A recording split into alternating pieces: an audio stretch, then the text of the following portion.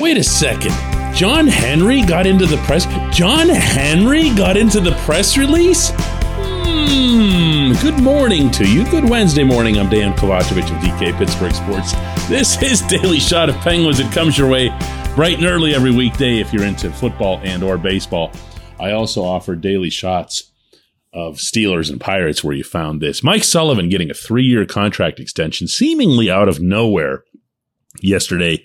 This is, of course, nothing but a great, big, positive development for the franchise.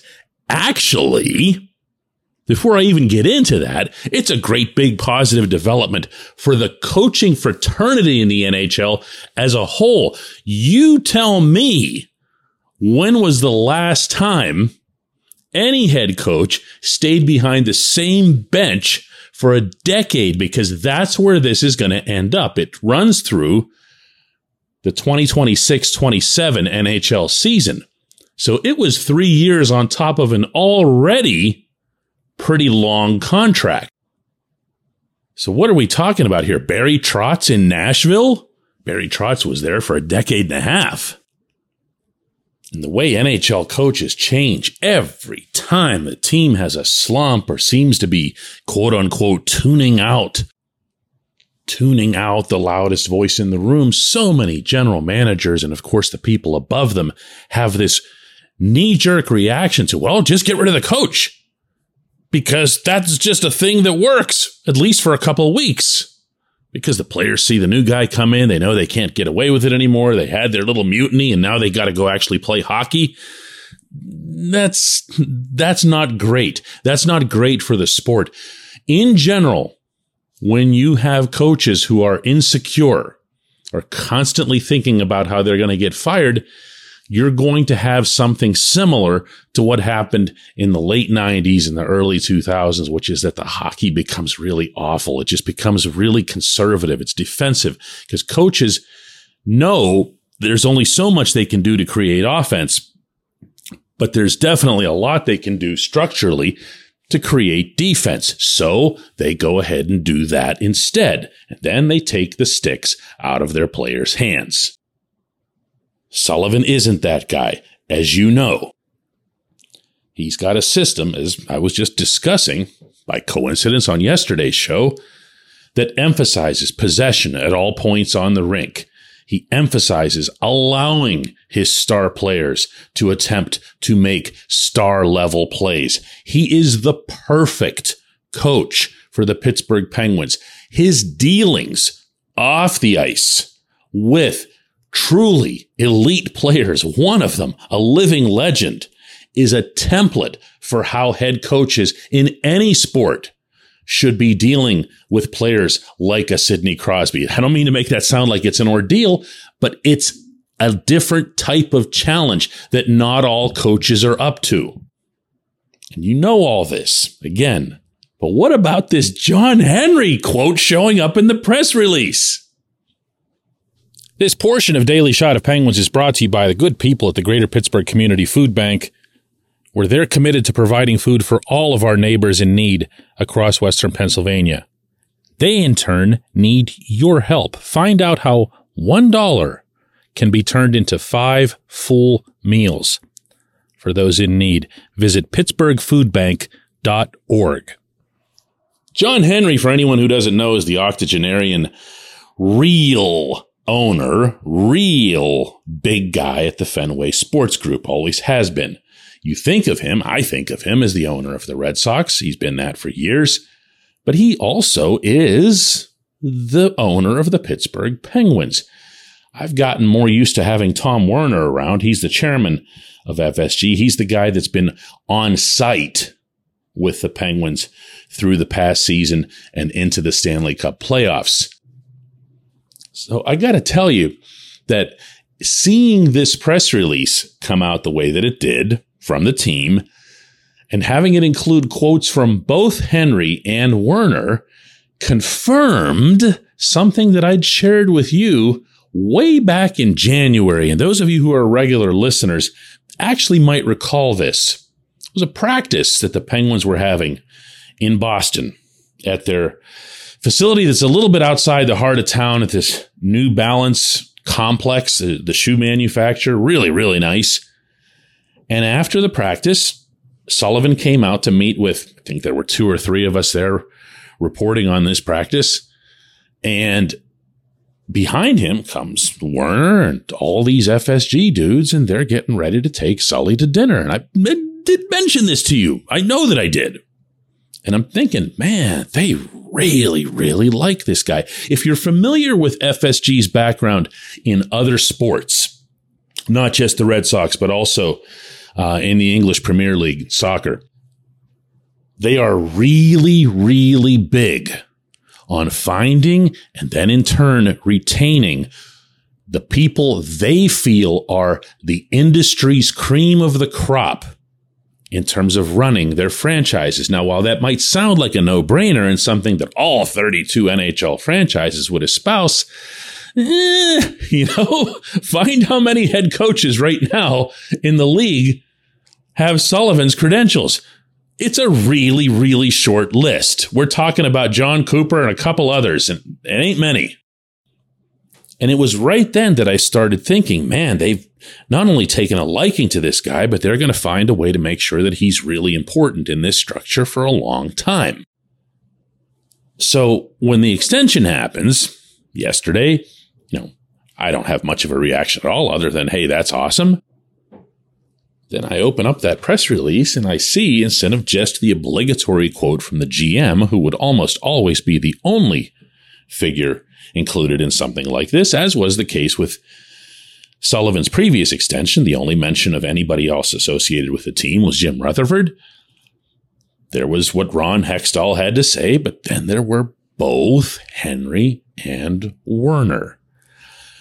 This is my way of trying to tell you that Sully is actually probably on more solid footing than the guys he answers to. And that's not to suggest that Hextall and or Brian Burke is in any kind of trouble.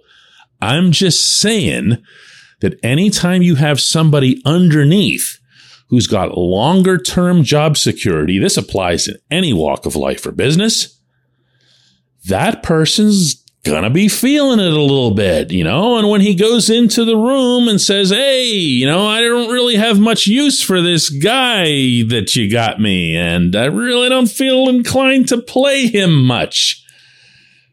The GM and the president will grit their teeth, but they're gonna go along with him. So anyway, I don't want to make some drama out of this or anything. It's a really, really good day for the Pittsburgh Penguins.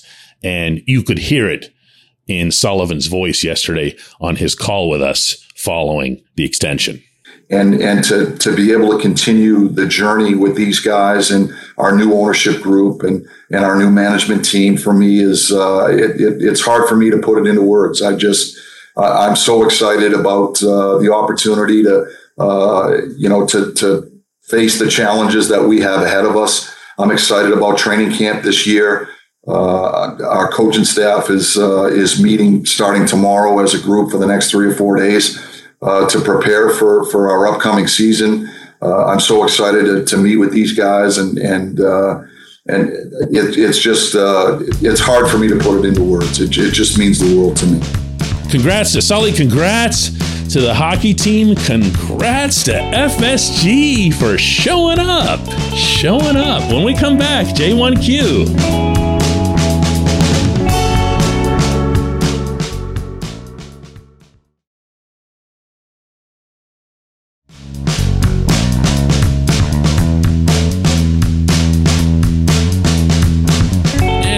J1Q comes from Neil English, and wait till you hear this one. Okay, says Neil, the problem is if Tristan Jarry really is the guy in the playoffs, and that's yet to be seen, then this franchise doesn't worry about regular season glory, so we need a better backup than Casey DeSmith, and Jarry needs support and a challenge. Braden Holtby is still available. I would give him a camp invite. Why not? Because Braden Holtby is not the guy that you remember.